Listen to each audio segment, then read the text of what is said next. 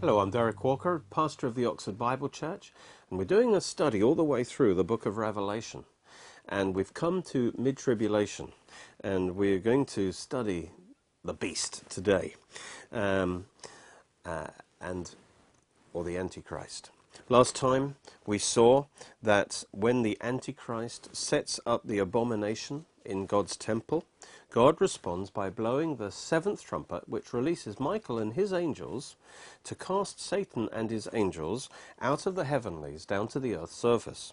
At the same time, believing Israel, the woman, escapes to her place of safety in Jordan, and the dragon, having failed to destroy her, turns his attention to destroying all the Jews and believers on the earth in order to establish his kingdom here. We read, "And the dragon was enraged with the woman, and he went to war with the rest of her offspring who keep the commandments of God and have the testimony of Jesus Christ." And his instrument for doing this is brought up and described in the next chapter, chapter 13. And it's the final manifestation of the beast. And that's, as I say, described in Revelation 13. The beast is something that has been around all the time as Satan's instrument, but the final manifestation of the beast is Antichrist and his kingdom right there at the end. And that is described in Revelation 13. At this time, Satan gives the beast, the Antichrist, world power, which lasts for 1,260 days. Revelation 13 describes how this will be accomplished during the first 30 days of the Great Tribulation. First, John is shown the political beast representing the succession of Gentile world empires that have dominated Israel, and, as I said, of which Antichrist and his world empire is the final manifestation of that beast. Revelation 13. "Then I stood on the sand of the sea, and I saw a beast rising up out of the sea, having 7 heads and 10 horns, which are on the 7th head, and on his horns 10 crowns, and on his heads a blasphemous name. The sea represents the Gentile nations." Revelation 17:15 says, "The waters which you saw are peoples, multitudes, nations, and tongues." And so this beast coming up out of the sea pictures the Gentile world powers that have dominated Israel throughout history. Its blasphemous name reveals its anti-God, ungodly nature.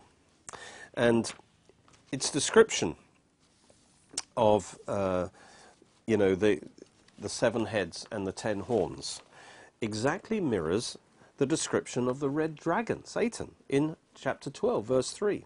"Another sign appeared in heaven. Behold, a great fiery red dragon, having 7 heads and 10 horns."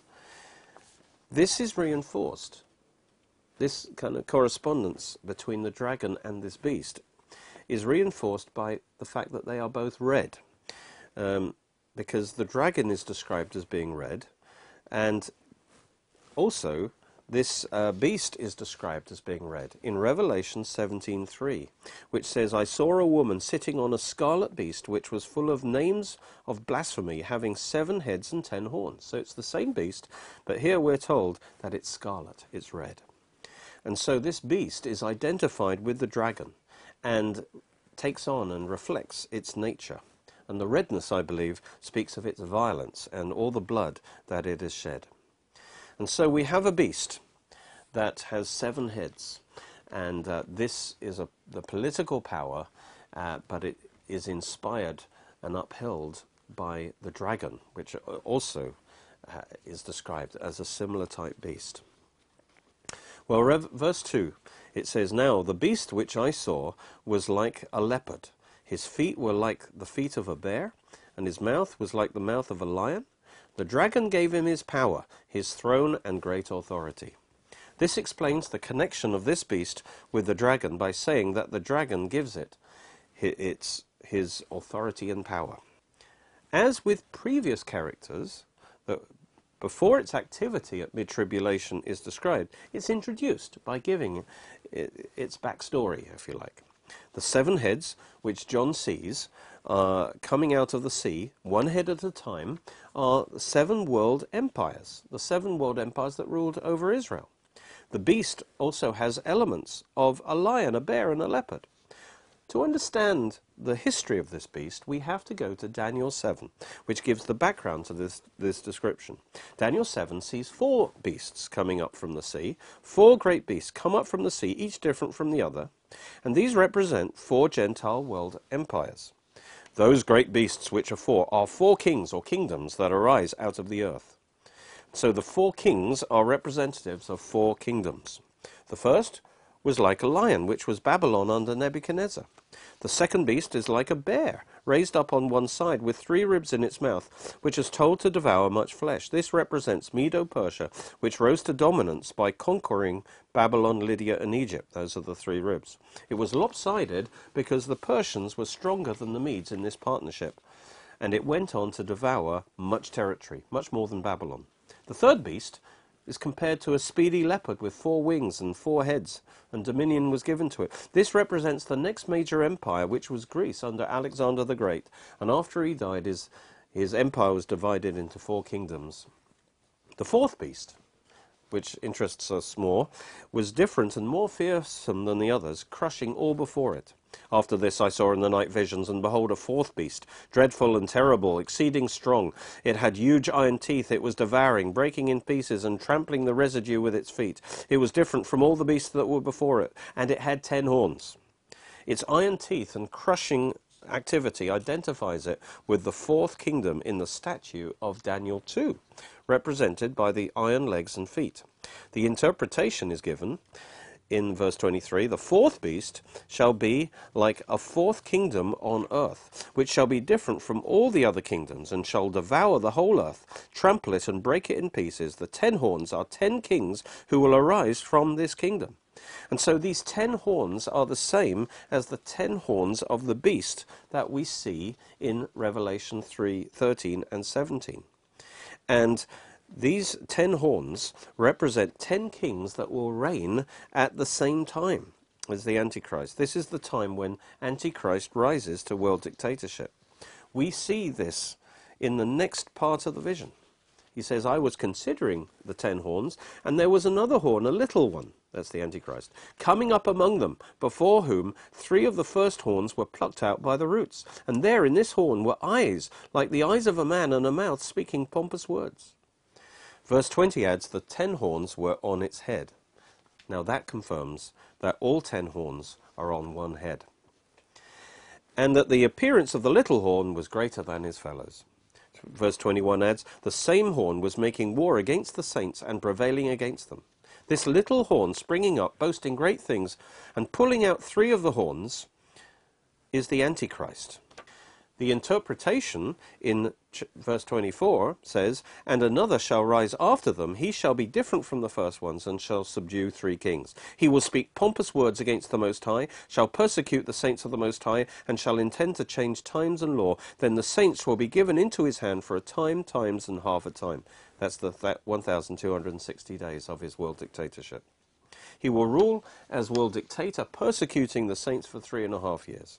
Thus the 4th beast is the one with dominion in the tribulation, by which time it has formed into a confederation of 10 kingdoms, until Antichrist takes it over at mid-tribulation by subduing the 3 kings that resist him. We also saw this in Daniel 11, verse 40 to 44, that describes him defeating enemies to the south, east, and north. Those 3 kings on his way to world power. And that happens at mid-tribulation. At this point, he assumes absolute power.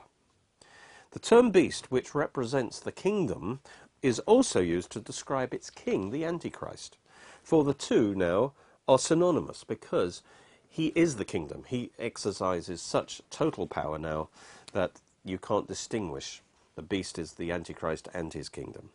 Then, in Daniel's vision, he sees the final destruction of this beast.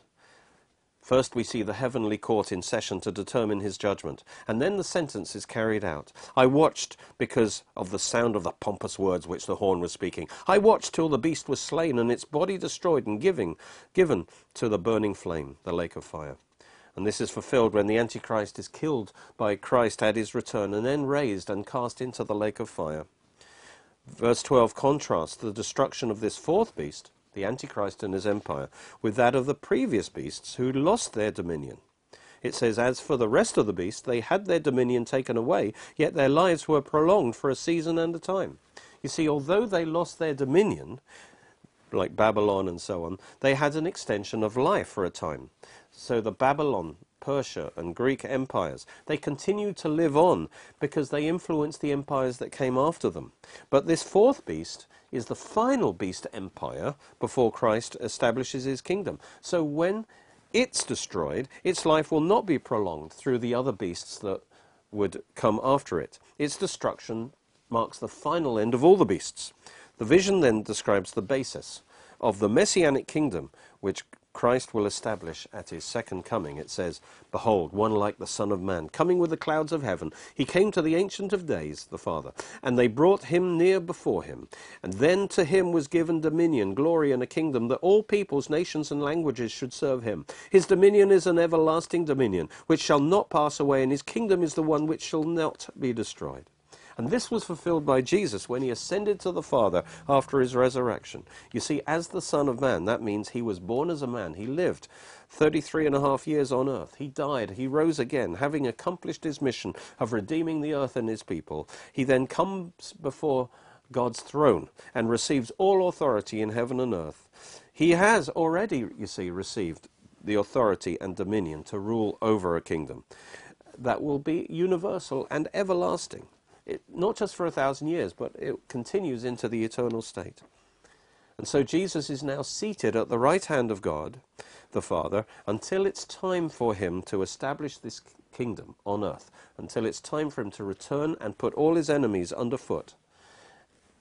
This interpretation, you see, the interpretation that's given in Daniel, confirms that after these four beast kingdoms have run their course, these beast kingdoms which arise out of the earth, there'll be another kingdom that will come from heaven.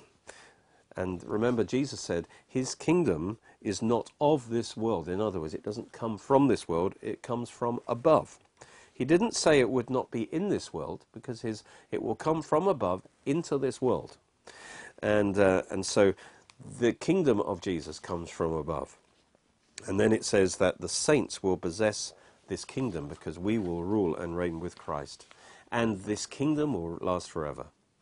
And this confirms, of course, that when the fourth beast is destroyed, that is the end of all the beasts of the earth, because the kingdom of God will take their place and last forever.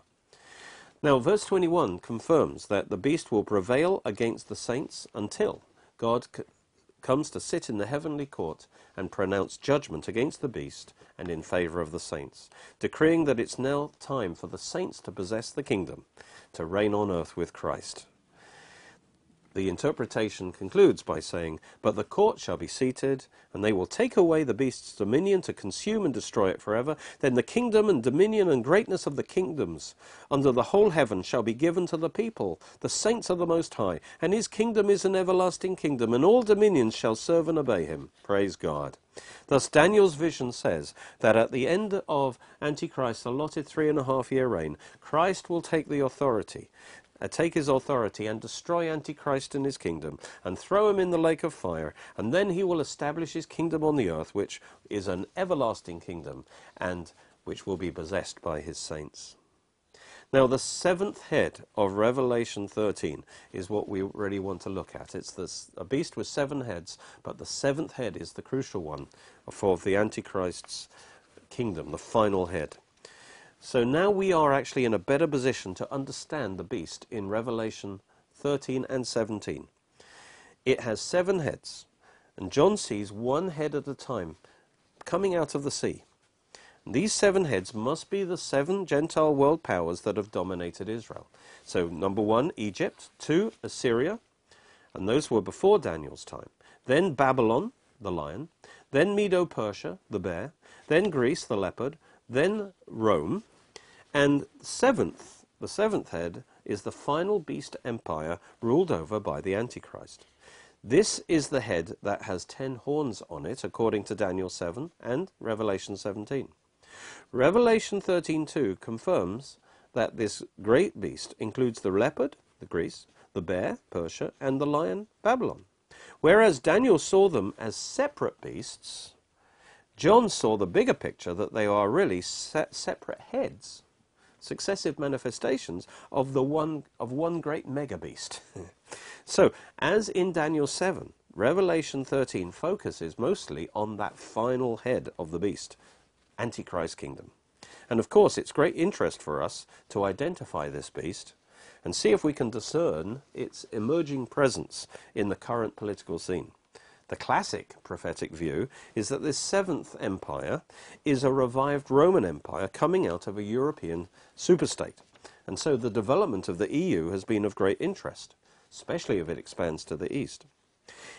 In the Daniel 2 vision of the metallic statue, the two legs of iron represent the west and east halves of the historic Roman Empire, and the feet of iron and clay represent revived Rome in the end times. The 10 toes represent this final form of this, which that 10-nation confederacy, corresponding to the 10 horns from which Antichrist arises. But also recently an Islamic view has emerged of the Islamic Antichrist idea. And that's stimulated by the rise of Islam in these times. And this view says that the seventh head and the fourth beast of Daniel 7 is the Islamic Caliphate, which began in 632 AD, shortly after the death of Muhammad. And it culminated in the Ottoman Empire, which officially ended in 1924. The two legs of iron, then, would be the two main divisions of Islam, the Sunnis and the Shiites. And this view predicts that there'll be a revived Islamic caliphate in the end times, based around a confederation of 10 kingdoms surrounding Israel. And these would be the 10 horns, you see, and the 10 toes. And this points to an Islamic Antichrist, or Mahdi, who rises up and takes control of this empire. Interestingly, and so which is it? I don't want to actually say. Time will tell. But it's interesting that these two views correspond to, there are two main manifestations of the spirit of Antichrist in the world today. And both want to take over the world. The first is secular humanism, the philosophy that governs the EU. And that denies both God and Christ, wants to remove them from the public sphere. The second is Islam, which denies that Christ is the Son of God who died for our sins and rose again. And so, looking at present world conditions, it seems that the final beast will either emerge from a secular, revived Roman Empire in the West, or an Islamic Caliphate in the Middle East.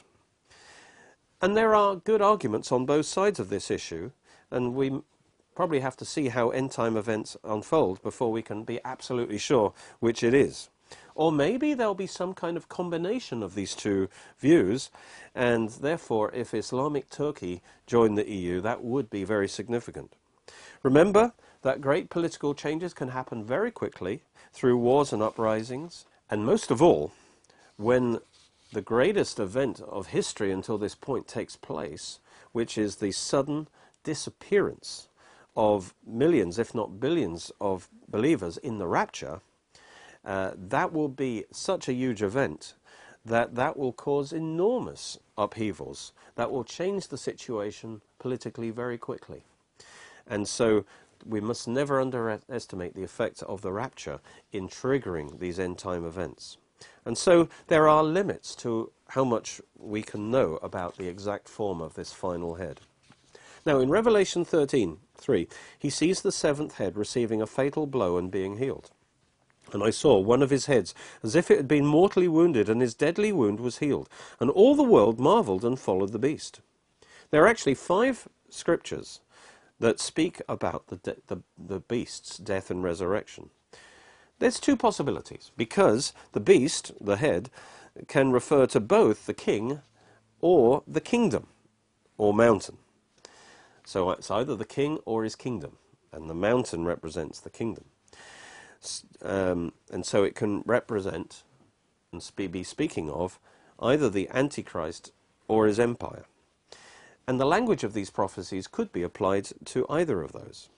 So generally we see kings represent kingdoms, especially the founding king of an empire like Nebuchadnezzar actually represented the whole kingdom. He was called the head of gold, which actually refers to Babylon. So the king and the kingdom are identified. Cyrus for Persia, Alexander for Greece. And so the language of these death and resurrection prophecies, however, is first of all more literally applicable to a man.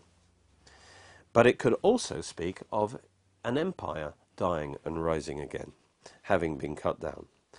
I conclude that the primary application is that it's speaking of the Antichrist, that he'll have a death and resurrection, but that his experience as the final head of his kingdom is a symbol or picture of a parallel death and resurrection of his empire. And it makes sense that the experience of the final representative head of an empire mirrors the experience of the empire itself. Like Jesus, the king of Israel, mirrored the experience of Israel, because he was cut off and then resurrected after 2 days. And that's parallel to Israel being cut off and resurrected after 2 days. That is 2,000 years. And that Hosea 6 talks about that. Therefore, as well as speaking of Antichrist death and resurrection, this also speaks of his empire receiving a death blow but being revived again. Now, in the classic Roman view, this is the sixth head. The Roman Empire is the sixth head, and this empire receives a mortal wound, but comes back as the seventh head, which is the revived Roman Empire. In the Islamic view, the seventh head is the Islamic Caliphate, and that was terminated in 1924. But now it says it will be revived again, and so the seventh head will come back to life just before the tribulation. And so Revelation 13 says the resurrection of the beast, Antichrist and his empire, amazes the world, causing many to follow him. At this time he's possessed by Satan, and he receives his authority to rule the world, giving him great success in warfare and supernatural power to do miracles. We read, so they worshipped the dragon, who gave authority to the beast, and they worshipped the beast, saying, who is like the beast? Who is able to make war with him? You see, by worshipping, submitting to the beast, who is inspired and empowered by the devil, that means they are actually bowing to Satan and worshipping him, because the beast, the Antichrist, is the visible representative and expression and manifestation on earth of that spiritual power, the devil. And his speech is also satanically inspired to cause people to follow him. It says he was given a mouth speaking great things and blasphemies, and he was given authority to continue for 42 months. So these events at mid-tribulation propel the Antichrist to become the main ruler in the world for 3.5 years until Jesus returns, during which he blasphemes and boasts against the true God. Then he opened his mouth in blasphemy against God, to blaspheme his name, his tabernacle, and those who dwell in heaven, those who have been raptured. He also instigates a massive persecution of the saints who refuse to submit to him. It was granted to him to make war with the saints and to overcome them. Satan gives him authority over the whole world, and authority was given him over every tribe, tongue, and nation. And so this confirms that although Jesus defeated Satan on the cross and has all authority, he has not yet removed Satan from his position of God of this world, which was handed him by Adam. He will only do this at mid-tribulation and the second coming. So attempts by dominionists to displace Satan by spiritual warfare, for instance, from his place of rulership over the world system are misguided and potentially dangerous. Antichrist not only claims political power, but also the worship of all the unsaved earth dwellers, those whose names are not written in the Lamb's Book of Life. All who dwell on the earth will worship him, whose names have not been written in the book of life of the Lamb, slain from the foundation of the world. So only the saved will refuse to worship him. Comparing with Revelation 17:8 shows that the translation of this verse should be, whose names have not been written from the foundation of the world in the book of life of the Lamb who was slain. You see, God foreknew. He chose us in Christ from before the foundation of the world. And later in this series, we'll discuss this book of life when we come to Revelation 20, when the Lord opens it at the final judgment there. Anyone who possesses eternal life has it only because they've received salvation through the blood of the Lamb and have become children of God. And on that basis, their names were written with his blood in God's family album. Those whose names are not found in the book are doomed to the second death of the lake of fire, because the only payment and antidote to sin is the blood of Christ. So you better make sure that your name is written in the Lamb's book of life. That's why the next verse says, if anyone has an ear, let him hear God's word. Although this will be the worst ever time of history, where evil seems to triumph, God calls his people, the saints, to be patient and faithful under suffering, reminding them that it will only last for a relatively short time, and that soon God will have the last word and turn the tables on his enemies. It says, he who leads into captivity shall go into captivity. He who kills with the sword must be killed with the sword. Here is the patience and faith of the saints. You see, God will judge those who side with his enemy and persecute his saints. Those who take the saints captive will soon be taken into everlasting captivity in hell. And those who kill the saints will be killed by the sword coming out of Jesus' mouth at his return and experience eternal death. So they are to be patient until the time of the tribulation is over, and then they will enter into eternal blessing. Jesus said, if you continue in my word, then you're my disciples indeed, and you'll know the truth, and the truth will set you free. And on our website, oxfordbiblechurch.co.uk, you can find a way you can help us financially, and we would be so grateful. If you want to know more about end-time prophecy and the book of Revelation, can I recommend my big reference book called the Panorama of Prophecy. It's over 600 pages, and we've produced it in a large size version, which makes it more enjoyable to read with a bigger print, and it's available for £40, and this will be a book to have for a lifetime. Of course, if you want to pay a little less, you can buy the book in half this size in the A5 version, and that will be, I think, £15. So again, take the Word of God into you, study it in depth, and this will be a good place to really get the whole revelation of Bible prophecy. You can watch more of our teachings on our Oxford Bible Church Roku channel and Derek Walker YouTube channel. You're most welcome to join us at our church services, which are every Sunday at 11 AM and 6 PM at Cheney School, Headington, Oxford, OX3 7QH. You can order CDs, DVDs, books and other great products from our online shop at www.oxfordbiblechurch.co.uk or by calling 01865 515 086.